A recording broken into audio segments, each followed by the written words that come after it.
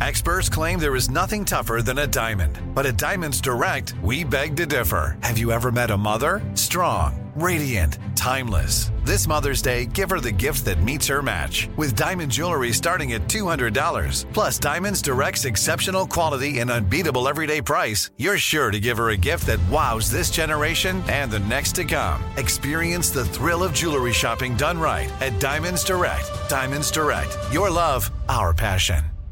Escape to summer with Victoria's Secret's just-arrived collection of swim and other sun-ready silhouettes. Pack your bags with new styles from the Very Sexy collection, like the made-to-be-seen Very Sexy push-up bra, in on-trend hues like green and citron and black shine. Rewind to the future with the VS Archives swim collection, inspired by Victoria's Secret's classic looks from the 90s and early 2000s. Plus, mix and match with their wide range of bikini tops and bottoms to find your dream suit. Shop now at your closest Victoria's Secret store or online at victoriassecret.com. I'm Katya Adler, host of The Global Story. Over the last 25 years, I've covered conflicts in the Middle East, political and economic crises in Europe, drug cartels in Mexico. Now I'm covering the stories behind the news all over the world in conversation with those who break it. Join me Monday to Friday to find out what's happening, why, and what it all means. Follow The Global Story from the BBC wherever you listen to podcasts. This is your moment, your time to shine, your comeback. You're ready for the next step in your career, and you want an education employers respect. So you're not just going back to school, you're coming back with Purdue Global. Backed by Purdue University, one of the nation's most respected public universities, Purdue Global is built for people who bring their life experience into the online classroom. Purdue Global, Purdue's online university for working adults. Start your comeback today at purdueglobal.edu.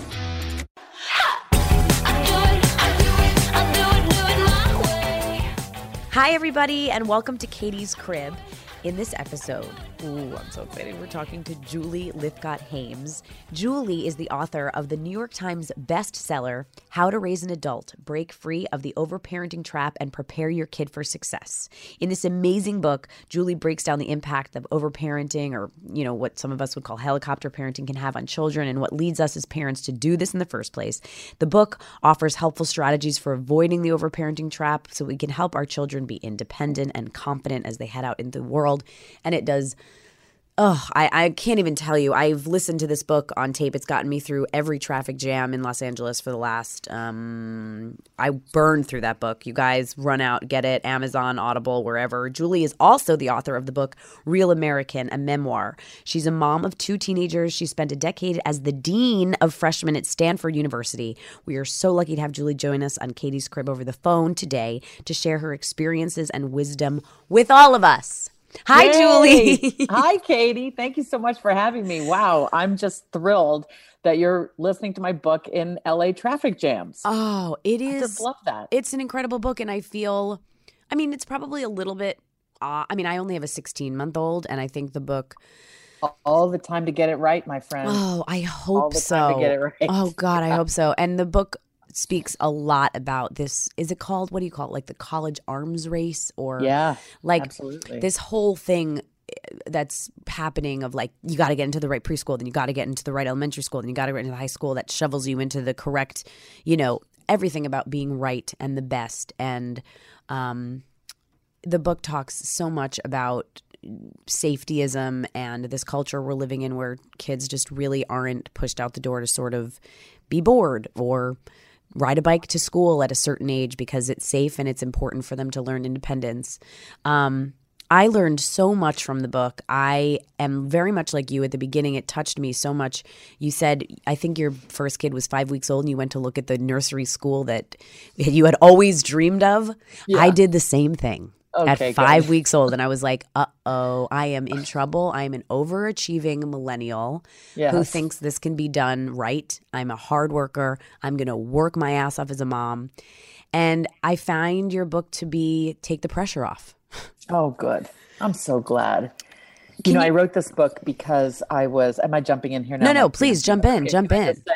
I so appreciate your personal resonance. And at the end of the day, we have been entrusted with this humbling task of trying to be the adults who get to be alongside these young people and escort them on this path to an independent adulthood. It's a humbling task. It's awesome in the sense of big and important.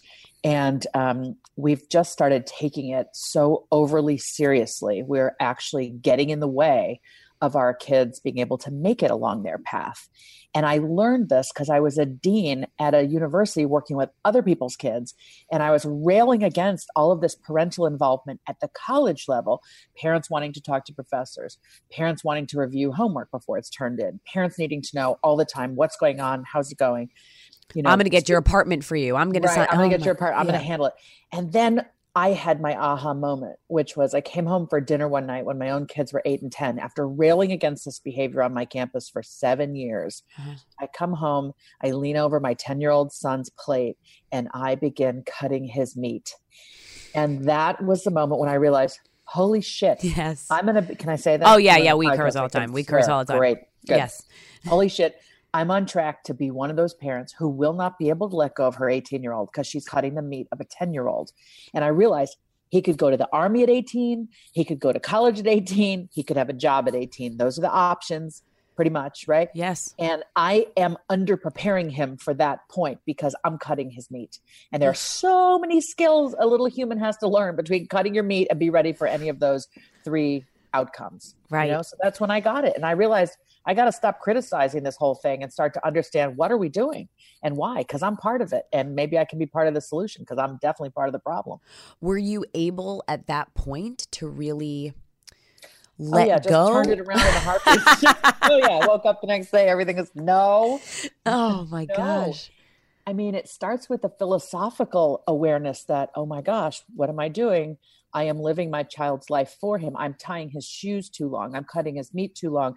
I'm making sure her homework is always correct and in the bag.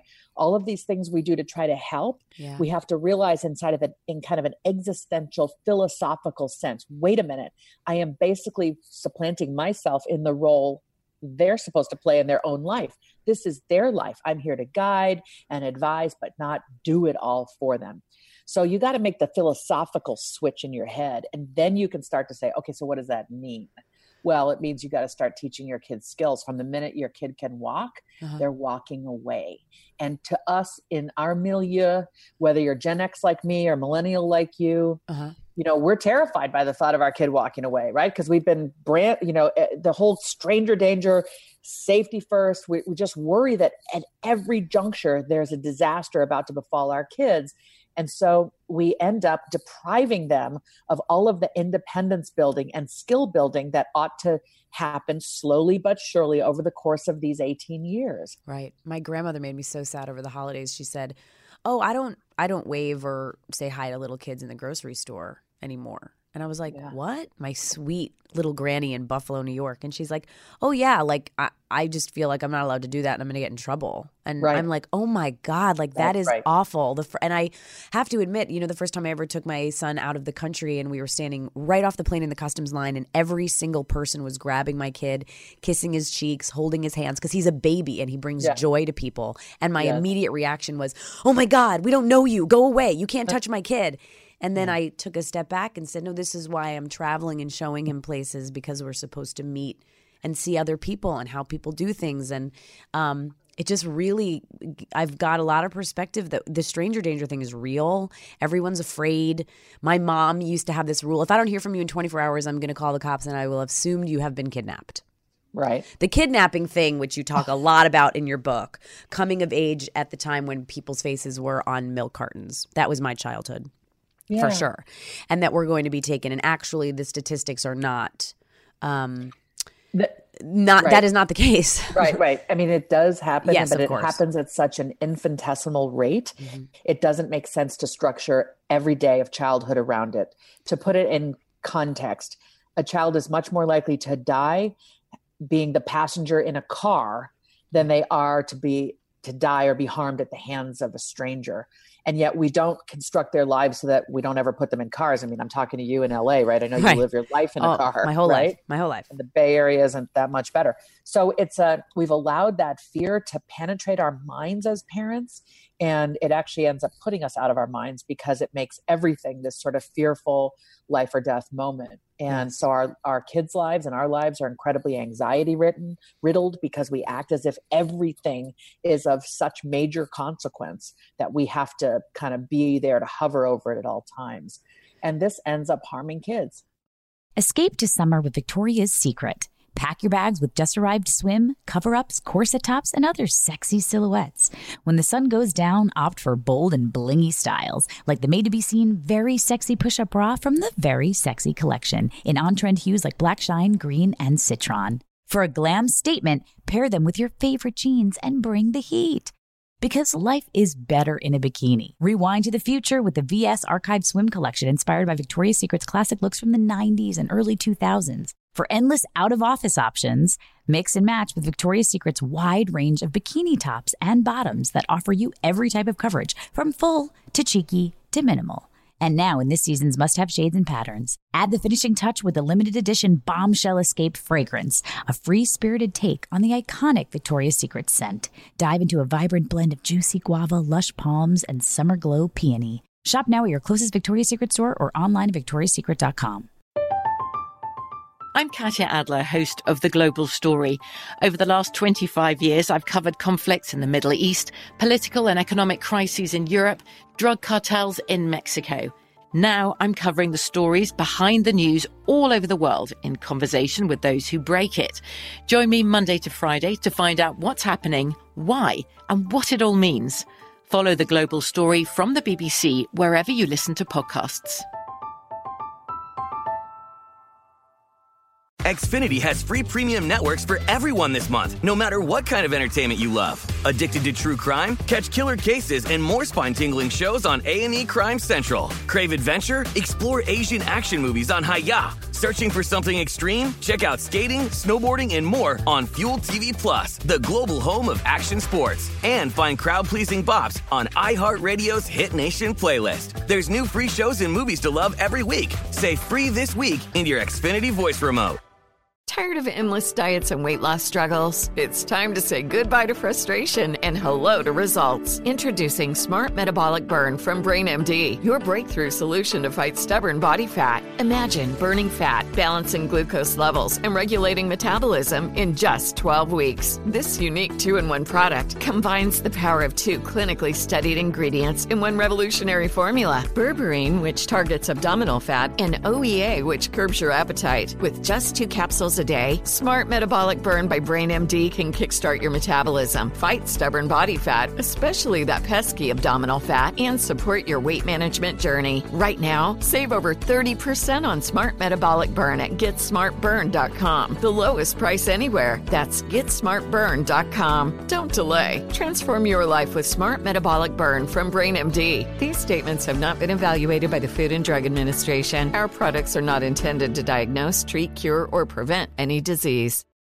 Okay, you guys, we're going to take a quick break and then we will be back with more Katie's Crib. All right, you guys, I know we're all out there trying our very best to provide and save for our family. So I've been telling you guys about this amazing money-saving app called Drop, D-R-O-P. Drop. Easy to remember, right? Well, I've been able to save and get money back for all the regular things I do as a mom and like even just for myself.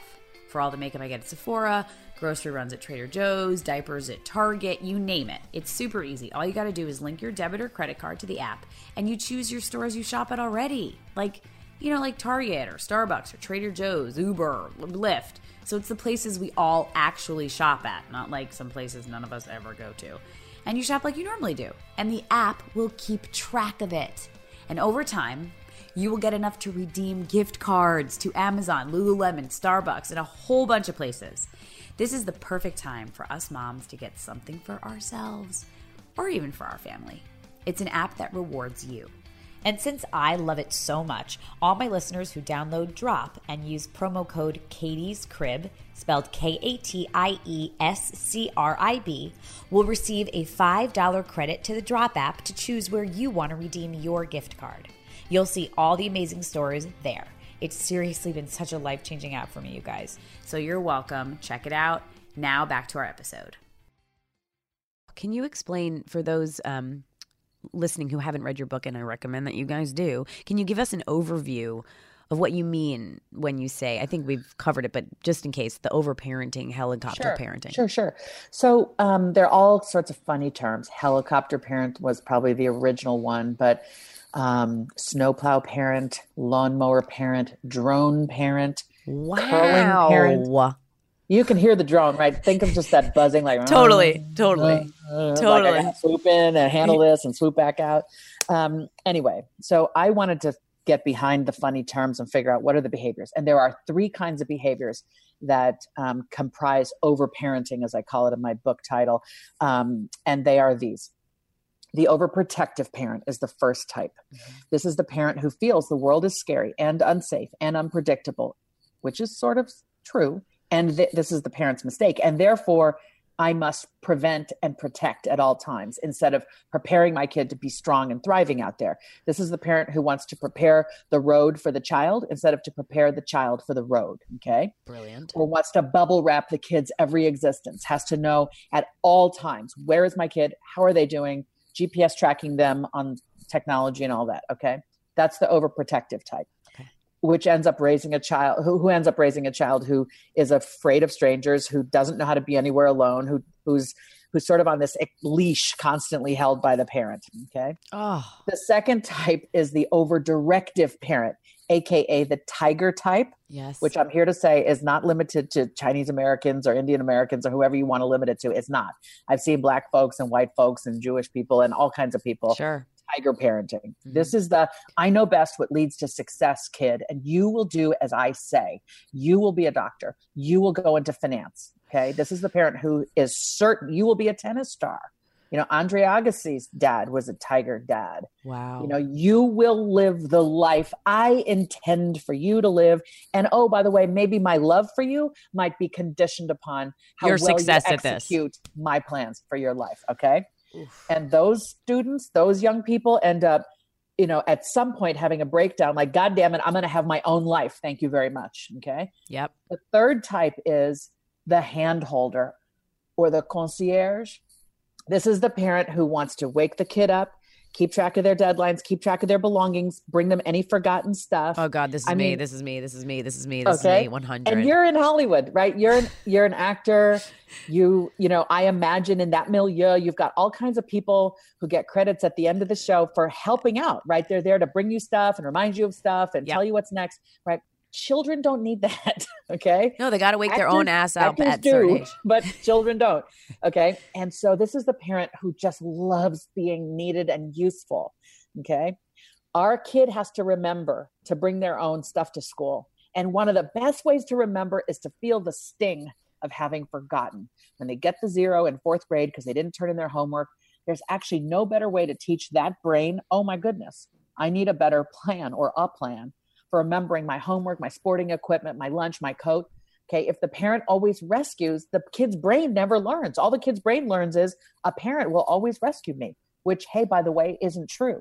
I mean, in some ways, my message is, hey, parents, we'll be dead one day. Right. So you have to instill skills in your kids so that they can survive when you're gone. I mean, that is the cold, hard, tweet length truth of this. Yeah, no, this is serious. So those are the 3 types. And a person can be doing 1, 2, or all 3. Yeah, I'm definitely 3, probably a mixture of 1 and 3. And I'm only in this for 16 months, but I got the writing on the wall. Good for you. I'm 2 and 3, by the way. I want to make sure everyone knows I am a guilty. Oh, you're a 2 and 3. Guilty as charged. Oh, yeah. Oh, see, okay. I could never tell him what to do, but I would be like, oh, you want to try this? Let's try this and throw everything I have at this and then try that. And you forgot this. Let me pick it up for you. I'll wake you up. What do you need to eat? Like, it's just going to be not great. You have such a unique perspective, not only as a mother and a person out in the world, but from your experience in academia, which we've touched on, and being the dean at Stanford, working with college freshmen. How have you seen kids and young adults change over the years? In the years that I've been tracking this problem, which I would say started around 1998, became the dean in 2002, wrote my first op-ed on the subject in 2005. Things got really much worse with the smartphone in 2007. I left Stanford in 2012 to go back to school to try to develop the chops to write a book that came out in 2015. So I've been looking at this for a long time. And I am not a researcher, so I haven't studied this in any empirical way. But I do rely on the work of psychologists who are studying the effects of helicopter parenting. Things are getting worse more and more. It is commonplace now in many communities for parents to be so involved in homework. They're kind of sort of doing the homework sometimes. Okay. Schools know it, but they just don't know how to stop it. And parents will say, well, I have to do the homework because if I don't do some of my kid's homework, my kid is competing in class with every other kid's parent. In other words, the schools, right? So kids are accustomed to parents knowing everything about their lives at all times. The researcher Jean Twenge says Gen Z, which is the generation behind you, millennials.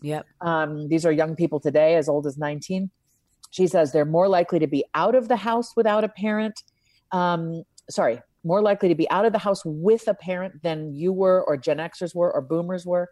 They're more likely to be inside the house with a parent than you were, or older people were. In other words, they're never alone. And so they're adulting later. And in some ways, there are benefits. They're drinking later, they're driving later, they're having sex later. They're basically attended like dogs on a leash at all times. Okay. So they are growing up more slowly. And while there are some benefits to that, the risky behaviors I just mentioned, what they're not developing alongside of this is skills like how to be home alone and feel okay and feel like you can handle, things that might arise, how to make a meal for yourself, how to take public transportation, hold down a job, like, when you're a babysitter in your teens, so like I was like, I was hosting at a restaurant at 16, I was doing stuff. That's right. So let's pause here and say, because you just made a really important point that I don't want to overlook, which is the problem we're talking about is largely a function of affluence. Parents who have time and money on their hands are using it to cultivate every moment of childhood and to constantly be there. A parent who's working class or poor doesn't have the time to spend hovering over their child's every moment. Okay. So there's this wonderful irony that I saw as dean. My students who came from what we would call disadvantaged backgrounds actually had a tray in their toolkit, as I say in the book, that their more affluent counterparts lacked. They had a clearer sense of self. They had a clearer sense of I'm the one who's obligated to handle this. I've got to think through my situation and come up with, solutions. They were more self-reliant and they were more resilient. Now, I'm not trying to romanticize poverty or struggle, but I am here to say if you emerge from that environment and get to college because you've had a great teacher or two, a great mentor or two who helped see you through from a difficult childhood to that 4-year college, you have a set of skills your more affluent peers lack. And that's a beautiful thing. Wow. So then the question is, when we're raising kids amid affluence and influence, how do we instill in our kids that work ethic, that sense of accountability and responsibility that other kids learn the hard way because their childhood was harder? I remember this, my dad, amazingly, I went to school for drama, which even that in and of itself, I'm sure a lot of parents would have been like, hell no. And it was amazing that he was cool with me majoring in drama. But the day I graduated was the day, and to even get that far was crazy because he had supported me until I was 21, which there are many people that do not get that. That's right. So I had his support financially until I was 21. And at my graduation day, he said, good luck. You're at 0. Ooh. How amazing that you're not at a negative. Yeah, right. And I've paid for your education. And now your rent is due on the first every month at your apartment. Here is your cell phone bill. And you're so lucky that I'm going to cover your health insurance till you're 26. But you're done. And I lost my shit, had a panic attack. But I have to say, it's the greatest gift he gave me because he didn't have to do that. He totally could have kept paying for my life, and I could have cried and gone. I was never going to be homeless. I could have gone home, and I could have given up, but I got 3 waitressing jobs and babysitting gigs and catering gigs, and it was the first time I had to work that hard in my life. You know what I mean? Like it was, yes. And it was so, and it was really hard to be to fight. To prove myself to be an actor. But I have to say, I have so many friends in their 30s, Julie, whose parents are still paying their rent. I am not fucking kidding you. And that is again, such privilege speaking, and not everyone gets that, but I can't even believe that like at that time I would have never thanked my dad. I was so like, what? But it was the best lesson at 21. Like, get a job. You're lucky I paid for you for this long. Like, that's crazy. And I had summer jobs and I had a little bit of savings, but, just was like, and now you're an adult.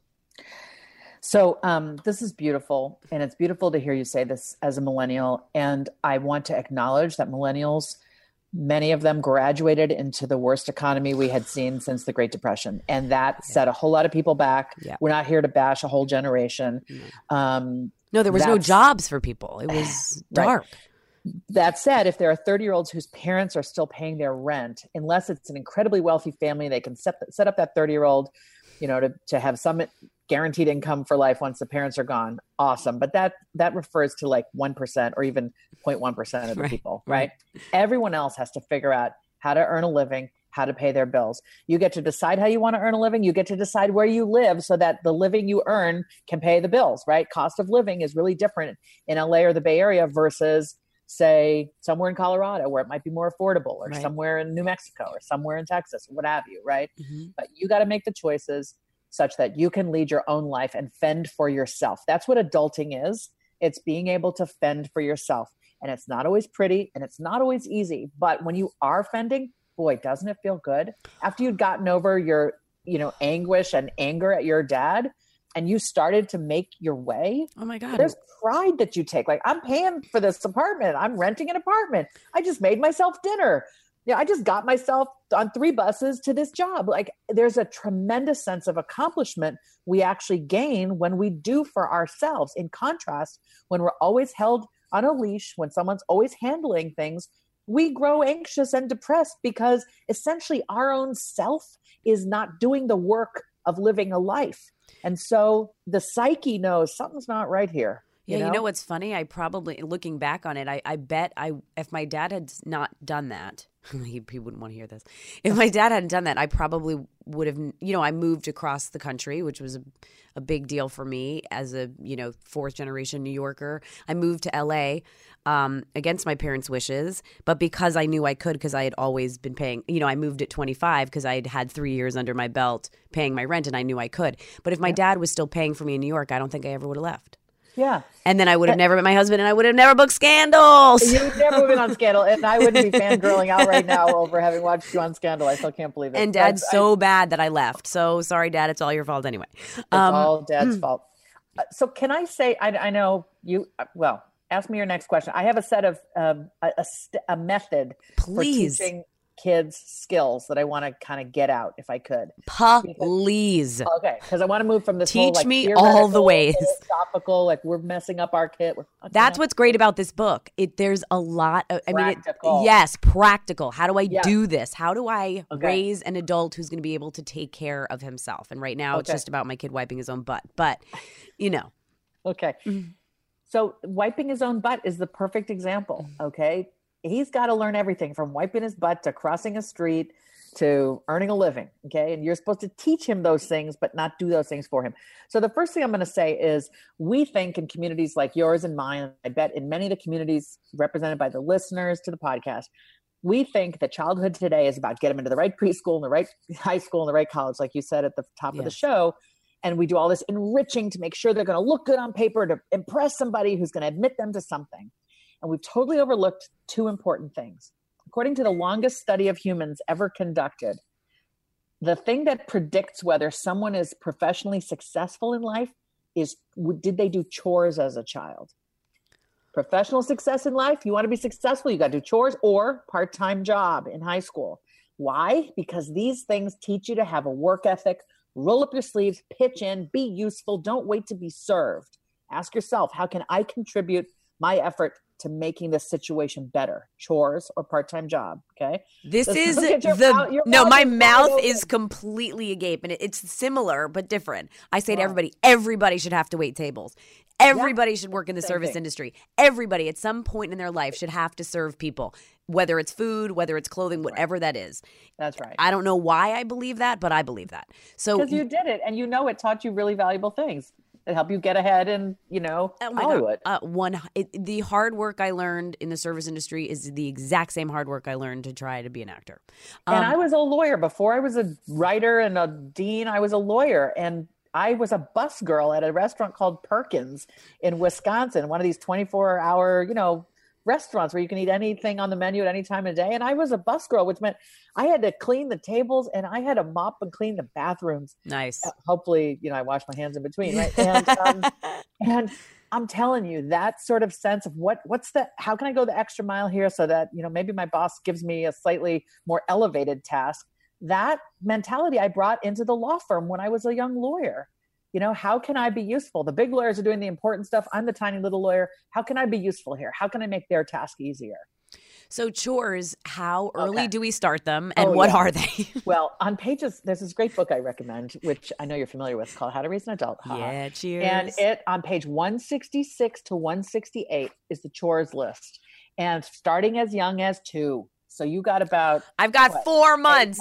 Chores are happening. Yeah, he's 16 months. Oh, no, what is that? 8. Guys, terrible at math. I think you did bad math. Yeah, okay. Terrible. You can edit that I out. dropped out of math in junior year of high school. Okay, so there's chores that for kids as young as 2. There in the book, it's broken down 2 to 3, 4 to 5, 6 to 7, what they can do. And you'll be astonished at what kids at that age are supposed to be able to do. And by the way, in many other cultures, that's exactly what kids are doing without anyone batting an eyelash. Can you give us one example? Because it blew my mind in the book. You said a 10-year-old, in Switzerland, 10-year-olds are baby, stuff in America we would never do. Come on. I'm 51 and I babysat when I was 10. I did too. Okay? All right. What's happened? You know what's really weird?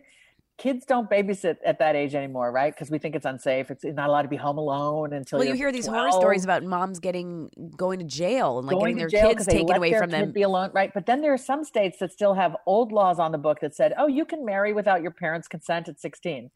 So there are states that literally will say can't be home alone till you're 12, but you can marry without consent at 16. So you got 4 years to kind of get it all figured out. All right. It shows just how the past is out of touch with the present. Okay, here's an example of a chore for a 2 to 3-year-old.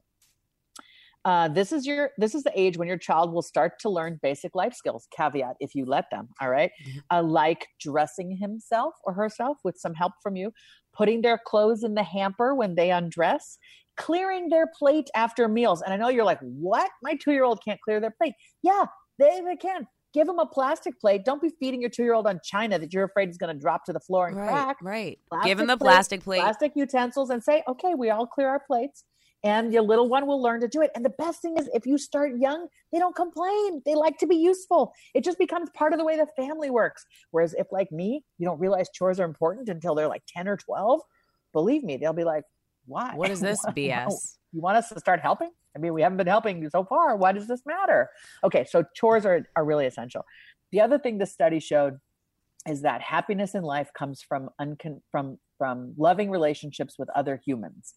Okay, so our kids need to be loved unconditionally at home, not loved as a function of how well they did on a test today or what college they get into tomorrow, but just loved for who they are. Whatever their interests are, love the heck out of that kid. Help that kid become who they are. Don't act like you wish your kid was someone else. I mean, that's what the tiger type is doing, right? Right. I love you if you'll go to med school, right? I don't love you if you're an artist. Please don't do that, right? Right. Okay, so they have to be loved at home. So this unconditional love at home plus chores is probably the foundational, and food and shelter, are the foundational things they need to experience so that they can leave our homes and thrive out in the real world. Okay. So now what I want to share is the 4-step method for teaching any kid any skill. This is on my website. People can follow up. I've got some swag with little things that spell this out. Okay. This is the 4-step method. Whatever it is, like make a meal, take public transportation, cross the street, track your own deadlines, fill out your own forms, whatever the skill, here's the 4-step method. First, you do it for them. Mm-hmm. Second, you do it with them. Third, you watch them do it. And fourth, they can do it completely on their own. And it's that pivotal, we're stuck in steps 1 and 2. If we're overparenting, we're doing it for them. Okay. Or with them, but they're not learning because we're doing all the work. They're just sort of there. Okay. Right. Step 3 is the big, terrifying shift. You watch them do it. You're still there, but they get to do it. And you have to try not to micromanage every single piece. You're giving them some feedback. If there's anything disastrous happening, you're there to say, hey, wait a minute, let's turn down that stove. Okay? Right. All right. But so you're there. And then finally you do step 3 enough times, you can move to step 4, where your kid can cross the street one day, not at age 2, but maybe at age 7 or maybe at age 10, whatever it's appropriate in your neighborhood. Right. But at some point a kid has to learn to cross the street. Has to. And Must. Parenting fail if we don't teach them these basic things. This is, do you think, as me, completely selfish, a mom to a toddler, that these, I'm not really focused on school or grades and college stuff now, although I did look at way too many preschools. What's the overparenting trap at this stage? Is it like what we talked about, like not letting him do chores at 2 years old, and those little things we just talked about, like your clothes? Here's an example. When they're sick, it's so that I'm just all of a sudden conjuring the image of my 2 kids at that age, which is, thank you for allowing me that trip down memory lane. My 2 are 19 and 17 years old. Wow. So it's been a long time, but here's an example. When your little 16-month-old is playing with some awesome new toy that, grandpa sent from New York. Right. And it's a shape sorter, or I don't remember. Yeah, sure. Right. But as a shape, they're supposed to put blocks into a thing that has holes for the block. Part of you wants to tell them exactly how to do it, kind of nudge the right shape to them, right. You're raising your hand, right? Because I don't have the patience to What are you worried about? That he's not going to figure it out? No, it's like, let's just get this. The patience is, let's get this done. Let's get through this game. Right? That's the example. Back away. Shut up. Yeah. Stop. Yeah. Let your kid figure stuff out on his own. You're right there. You're on the couch. Maybe you're down on the ground and you're playing with your own thing. You don't have to be all up in it. Right. It's sort of one step removed. At 16 months, 2 years, you want to be a few feet away. Okay. When they're 5 years old, you want to be in the next room. Okay. Yep. When they're 10, maybe you can be outside of the house and they can be inside the house. We're constantly allowing greater distance so that they grow comfortable without us, and that they can try different things without us being there having to handle it for them. The other great thing that spoke to me so much in your book was how you speak to your child getting that shape in the shape sorter, when you're like, yay, you did it, you're so special, for everything, which I'm convinced is why I'm an actor, because my parents, I really had that growing up. You're the most special, you're the greatest. That's the millennial thing, right? Like, you're the greatest, you're the most special, the world is your oyster, you can have it all, you're going to be the best mom in the world, and you're going to be so successful, and blah, blah, blah, blah, blah. My kid, I'm married to an actor. We're very expressive and very big. And so everything is like, that was amazing. My friends are doing that too. This is not good, right? No, it's not good. It's not good. In part because they really expect that life will have that soundtrack always. So they leave your home. Let's say you talk like that for 18 years, and then they go out into the real world, and they're in the workplace or the army or college, and there's nobody doing that anymore. And so their little psyche goes, "Oh, what? Why am I not amazing anymore?" Because we've sort of made amazing. We've basically watered down amazing and perfect and acted like they're going to hear those terms at all times. So the enthusiasm is great. I mean, I don't think there's anything wrong with the enthusiasm, but see if you can use something like, that's a picture. That's an awesome picture. Right. Instead of you're perfect, you're amazing, that kind of thing. Yeah. Yep. I think that's right. Yes. Escape to summer with Victoria's Secret. Pack your bags with just-arrived swim, cover-ups, corset tops, and other sexy silhouettes. When the sun goes down, opt for bold and blingy styles, like the made-to-be-seen Very Sexy Push-Up Bra from the Very Sexy Collection, in on-trend hues like black shine, green, and citron. For a glam statement, pair them with your favorite jeans and bring the heat. Because life is better in a bikini. Rewind to the future with the VS Archive Swim Collection, inspired by Victoria's Secret's classic looks from the 90s and early 2000s. For endless out-of-office options, mix and match with Victoria's Secret's wide range of bikini tops and bottoms that offer you every type of coverage, from full to cheeky to minimal. And now in this season's must-have shades and patterns, add the finishing touch with the limited edition Bombshell Escape fragrance, a free-spirited take on the iconic Victoria's Secret scent. Dive into a vibrant blend of juicy guava, lush palms, and summer glow peony. Shop now at your closest Victoria's Secret store or online at victoriassecret.com. I'm Katya Adler, host of The Global Story. Over the last 25 years, I've covered conflicts in the Middle East, political and economic crises in Europe, drug cartels in Mexico. Now I'm covering the stories behind the news all over the world in conversation with those who break it. Join me Monday to Friday to find out what's happening, why, and what it all means. Follow The Global Story from the BBC wherever you listen to podcasts. Xfinity has free premium networks for everyone this month, no matter what kind of entertainment you love. Addicted to true crime? Catch killer cases and more spine-tingling shows on A&E Crime Central. Crave adventure? Explore Asian action movies on Hi-YAH. Searching for something extreme? Check out skating, snowboarding, and more on Fuel TV Plus, the global home of action sports. And find crowd-pleasing bops on iHeartRadio's Hit Nation playlist. There's new free shows and movies to love every week. Say free this week in your Xfinity voice remote.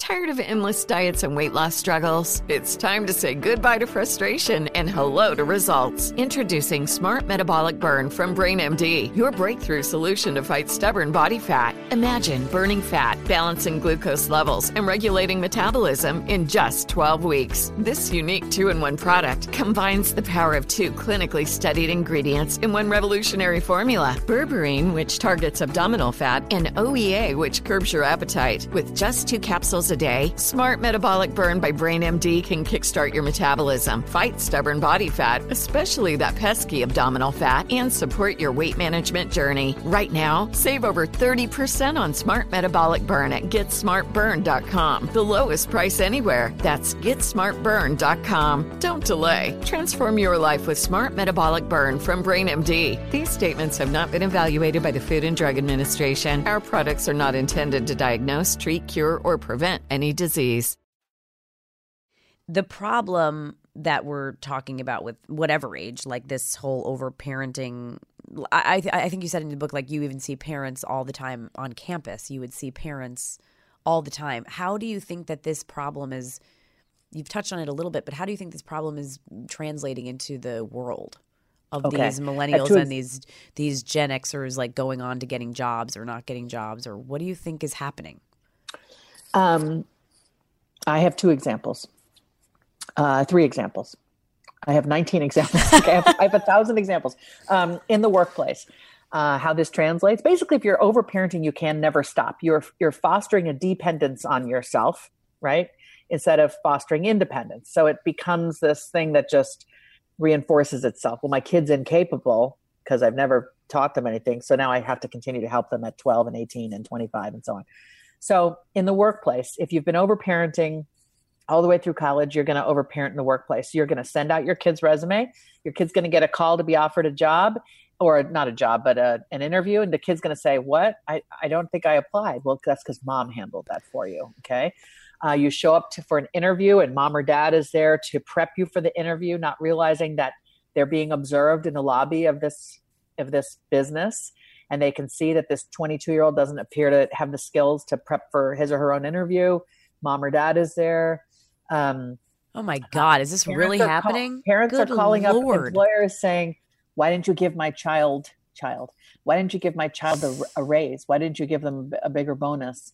And I think any employer worth their salt replies, because it's you calling me, not your kid. And if your kid showed 1/10 the amount of initiative you're showing, maybe I'd be interested in them, right? So the overhelp continues. Here are the 2 examples that first came to mind. I got a call from a reporter at Washington Monthly Magazine, kind of a society magazine, I think, in the DC area.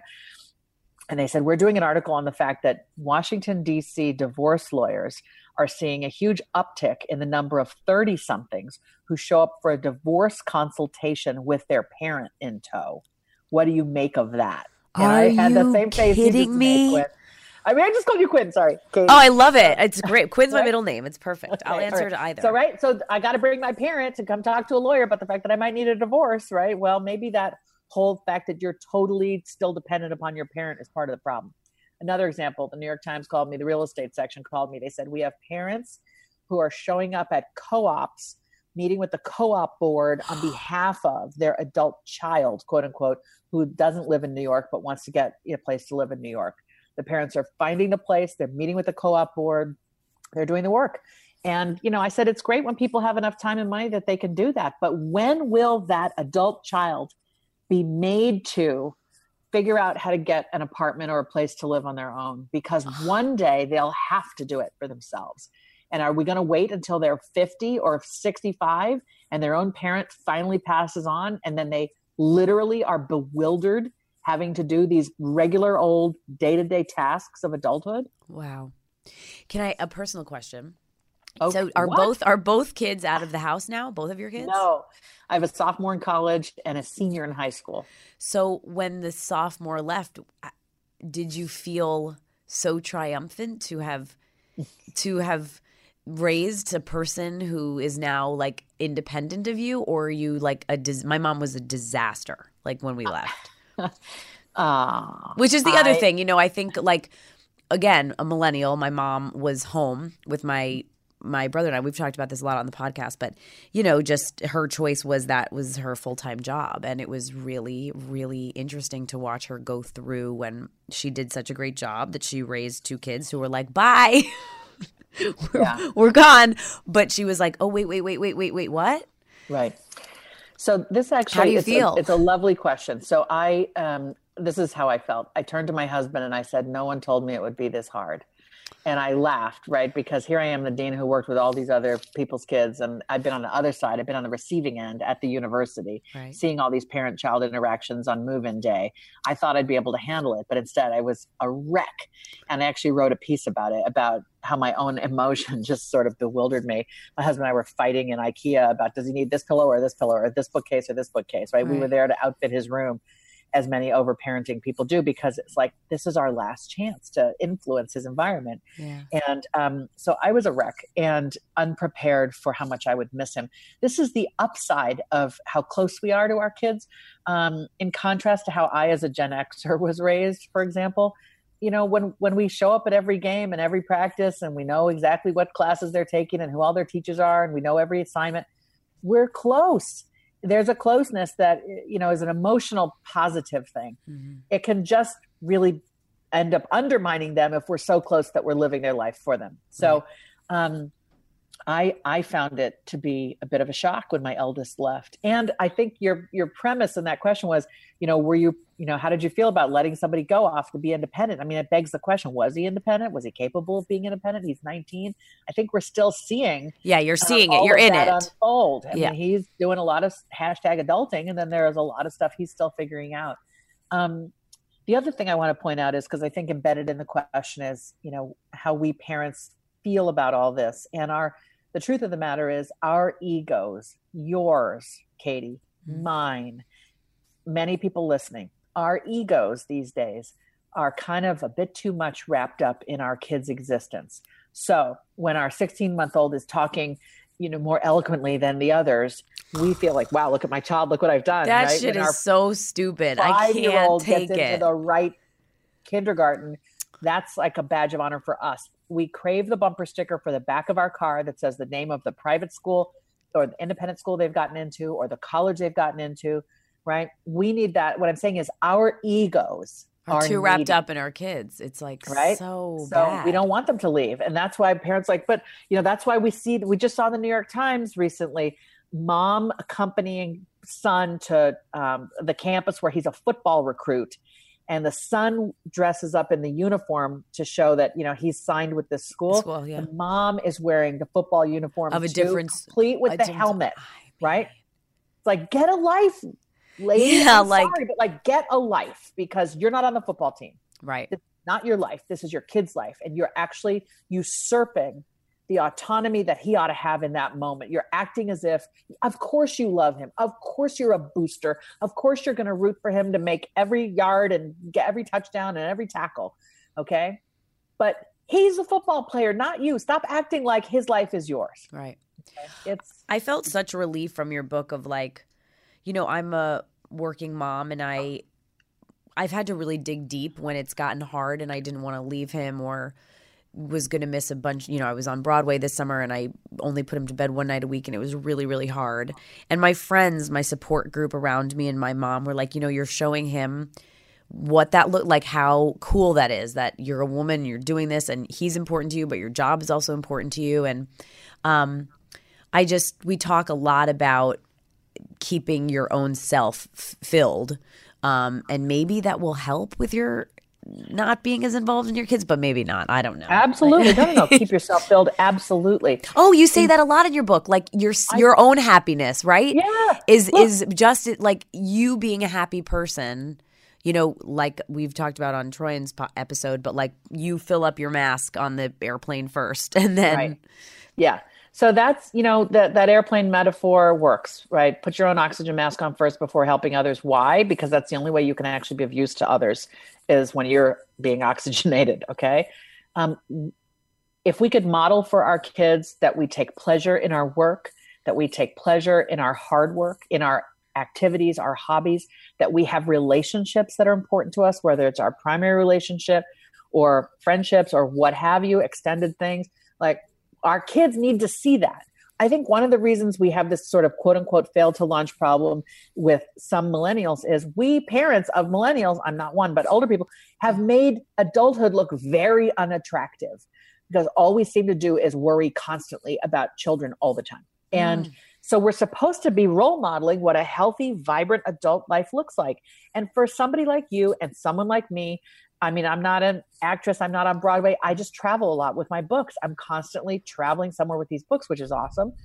What I've got to do and what you've got to do, and parents of all genders listening got to do when you're busy with your work, you have to find moments to pull that kid aside, create some special rituals, you know? So it's not just that you're there once a week when he's older, you know, beyond, you know, when he's 5 and he's 7, you know, for you to say, we need some special mom-son time and we're going to go, what do you want to do? And develop a ritual. I had a ritual with my son where we'd go to Baskin-Robbins 10 minutes away and we would read the Magic Treehouse books, which is a great book series for young kids, right? And we would read out loud. I would, you know, he was, of course, reading, he was like 7. He was reading by himself then, but he enjoyed that I would read it out loud to him while he ate his ice cream. And, you know, this is a kid who enjoy Baskin-Robbins. What'd you say? Who doesn't enjoy Baskin-Robbins? Right. Well, I was trying not to eat the ice cream, of course, but I thought, well, I'm with my son, so I can have some ice cream. But it became this thing. We called it Mommy Sawyer time. And, you know, I really try to show up for my daughter in ways that really matter to her. I mean, she and I have these shopping. It sounds so stereotypical. I'm not a shopper. I'm like not a shopper. I'm not that kind of gal. Okay. But my daughter is. So I got to be excited about that. And, you know, we will do things where we just dive in together to time together. That it's sort of that old quality time adage, but it is, your kid wants to know they matter to you. And yeah, it's great that they're going to see that you're important in all these other ways in the world and they're going to be proud of that, but they don't ever want to feel that you've neglected them because of that. So you have to strike the right balance. Of course. And sometimes that means saying no to things so that you can be home. Absolutely. I mean, I've busted my ass to get home to my daughter. She's a dancer and she's in theater. And the times that I have been on a plane, like, God, this plane, if it doesn't take off, I gotta, you know, I have a curtain to catch. Oh God. Yeah. And the people who support me in my environment, I've got speaking agent and, you know, an assistant. And I'll say in advance, okay, tomorrow it is essential that I get back home by this time because Avery's got a thing. And let's make sure I'm on a plane that has a few backup options. So if that plane's not going to take off, I got another plane that I can get on, you know? Yep. Like going the extra mile to make sure you can get home. Yep. So that you don't let that child down. That's important.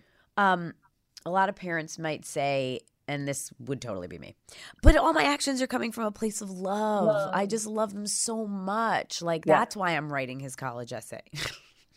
I also think, which I love about your book, whether or not you are a parent and you think you're whatever college they're going to go to. And, you know, I just think it's such an opportunity to go to the place you're supposed to go to if your parents don't get involved. For example, my mom and I helped my brother all through school. We wanted him to go to Boston University. We wanted him to be an earth science major. We get him in. Okay. Look, this kid was not meant to go to this school. He hates earth science. We get him into the school and he starts failing completely flunking out. He's not supposed to be there. I wonder why. Yeah, not supposed to be there, not interested, not passionate about it. Right. The good thing was he ended up meeting the love of his life, who he's now married to there, and his whole life changed around, and he shifted majors and blah, blah, blah. But that's one example. The other is my husband, his entire life, his grandmother was the first female graduating class at UNC Chapel Hill. Yeah. His mom went there. His dad went there. His parents met there. His brother and his wife also met at UNC. Adam had been in Tar Heels. I don't know this stuff, but Tar Heels onesies since the time he was born. Sure. His dad is the dean of tourism of the school at Temple University in Philly. They are academia. They love school. They love UNC. Adam doesn't get in. Yeah. It Holy shit. breaks the fucking hearts family, of the whole family. And Adam is the dean of UNC calls his dad and says, I can't believe I'm making this phone call, but your son is not going to be going to our school. Yeah. Here's the good news. Adam went to University of Maryland, got on the sketch team, figured out he wanted to be an actor. Yeah. He gets to meet me because he moves to Los Angeles. I mean, it changed the entire course of his life. He wasn't going to be an actor. He was going to UNC for politics. He ended up going to University of Maryland for politics, ended up joining a sketch team. They were like, we think you're hilarious. You should be a drama major. He moved to LA. The day he graduated University of Maryland, his life was forever changed because he was supposed to go to University of Maryland. Yeah. Absolutely. And the parents they didn't have the bumper sticker on. But I think in your book, it's like so much about. I bet they do now. They can still get one. They can. Tell your in-laws, you want that bumper sticker now, right? Because it paved the way to all of this. Right. It doesn't help to do that stuff. I wish all of us parents could just talk like, let's just all decide we're not going to do that, which is what you are so brilliantly trying to change and shift, that we find and support whatever our children are good at and are passionate about innately within themselves, that we're not pushing on them, because then ultimately they will end up wherever that is where they're supposed to go. That's right. And not have a breakdown or not. Right. And if you can't handle that, if there's something in you that needs your kid to be at UNC or Temple or whatever the school is, right? Everybody's got a school in mind for their kid. If you need that so badly that you're going to basically make it happen for your kid and they're just passively, along for the ride, you need some therapy, because you are basically saying, I will not be okay unless my kid has that accolade or that outcome. That's a problem in your own psychological space, and you need to get over that. And I say that as somebody who's a Stanford grad, who met my husband at Stanford and worked at Stanford and gave birth to my kids at Stanford. And I thought, of course, my kids will go to Stanford. And I realized, oh my God, I am acting as if that's the only place that matters, a place that's admitting 5% of the people that apply. Why am I steering my kids toward an almost certain denial? A certain failure. Yeah. Right. I'm certain failure. You're like, why? Oh, because I need that so that I can impress people. Oh, well, I had to do that work on myself and get over that. I'm very proud to say my son is at Reed College in Portland, Oregon. Oh, I love Portland. A very Portland. small liberal arts college that most people haven't heard of, but it's the right place for him. And I think he's there as a sophomore now, and I'm super proud of him. And I have to say, my daughter's going to be at Duke next year, which I know your husband will hate, or your husband's parents will hate. Fucking hate Duke with all of their heart and soul. I don't know about any of this, but Duke was like, one last question. If you had any parting words, we are so lucky to get you. Any parting words of wisdom besides everyone get out and listen or buy this book? And I'm really not plugging it I'm not getting paid for this, people. I literally just fucking love Julie and this book. What would you like to part with? Okay. All right. The one thing that I have to say, because you did ask a question before and somehow we got up on this whole Tar Heels thing. Yeah. You said people say we do this because we love our kids so much. Okay. Yes, you love your kid, and to love your kid the best, what you must realize is this: your job as a parent is to put yourself out of a job and raise your kid to be independent of you. That's how you win at parenting. Okay. So the love never ends, but don't let the love be smothering. Don't let the love be so tightly attached to the kid that the kid can't get out from under you at all and develop the various skills they're going to need to have to thrive out there in the world. So the best way to think about this is think about how much you care about your best friend's kid, or your niece or your nephew. Mm-hmm. You love that kid. Every time they have something going on, you're like, wow, that's interesting. Tell me why you like that. Tell me what that's about for you. You ask them good questions. You take an interest. You're enthusiastic. But when they say, yeah, I might be flunking chemistry, you don't personally feel like, oh, I have to fix that. You're like, okay, wow, that sounds challenging. What are you going to do about that? Okay. It's that loving, but slightly distant approach, which is, I'm here, I care, but ultimately this is your path. That's what prepares that kid to craft their own path, make their own way, and be successful wherever they go. Julie, I could talk to you all day. Girl, you're a dream. I would love that. Cannot thank you enough for coming on Katie's Crib and for sharing your time and expertise. And I'm just such a fan, and I'm going to go get your memoir now too. And also I'm listening to Jonathan Haidt's book, right? Coddling the American Mind, and he quotes you constantly. So and basically Greg Lucianoff, his co-writer, Greg Lucianoff was a student of mine. They do quote me. All the time. If you are interested in the memoir, it's a book on race. Yes, I'm it's 100% about being interested. Black and biracial in a country where Black lives aren't meant to matter. And it's a very vulnerable prose poetry account of what it has been like to be Black and biracial as a 51-year-old in this America. So it's a totally different book. But at the heart of that book, at the heart of the other book is, I'm interested in the problems that impede us from thriving. And helicopter parenting is impeding a generation of kids. And racism is, of course, this centuries long impediment to humans having dignity and thriving. So I'd love for you to listen to that book as well. I did narrate that one as well. Ooh, so my voice again. That's my next traffic. Love it. This sounds wonderful. Thank you so much. With all my heart and soul, have a wonderful day. You too. Thank you again.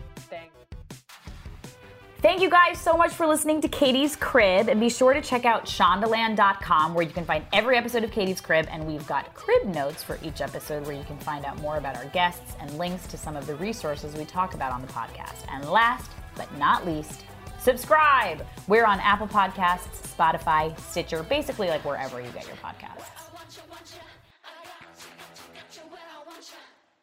got you.